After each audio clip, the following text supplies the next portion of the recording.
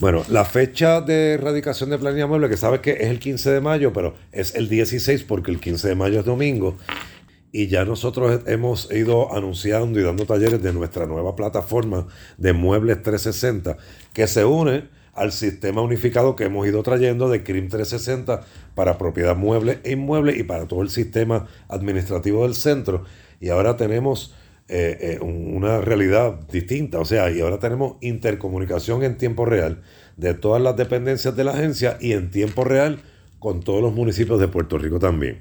Dicho eso, ahora estamos recibiendo el insumo de, por ejemplo, del Colegio SPA de Puerto Rico, porque el día 8 de mayo nosotros los invitamos a, en un ambiente de prueba, entrar a esta nueva plataforma y darnos la opinión para nosotros ir modificándola donde ellos entiendan que hay que hacerle cambios. Todavía estamos recibiendo algunas recomendaciones y un llamado a que hay algunas cosas que quizás cuando esto es tecnología nueva siempre hay fine tuning en buen castellano que hay que darle. Y por el momento la fecha se mantiene, pero sí entendemos que por motivo de la implementación de esta nueva plataforma fuera necesario alterar las fechas límites, pues así lo haremos para poder ¿verdad? Ser razonables con todos los preparadores de planilla y con todos los comerciantes en Puerto Rico. ¿Se podría considerar? Sí, eso es una posibilidad real.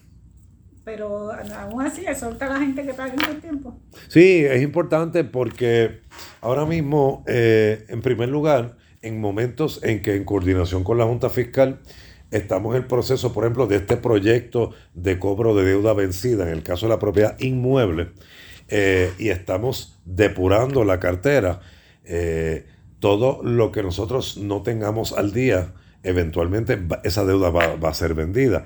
Y es lo que estamos invitando a todo contribuyente a que aclare su situación contributiva con el centro y esté al día, porque así se evita el pago de penalidades y recargos y intereses, etcétera. Y a la misma vez, pues esta ayuda a que el sistema y los propios negocios funcionen bien y que entonces no tengan que estar recibiendo llamadas molestosas en un futuro. Pero sí estamos invitando a que todo el mundo llegue, se acerque, aclare su situación y emita sus pagos.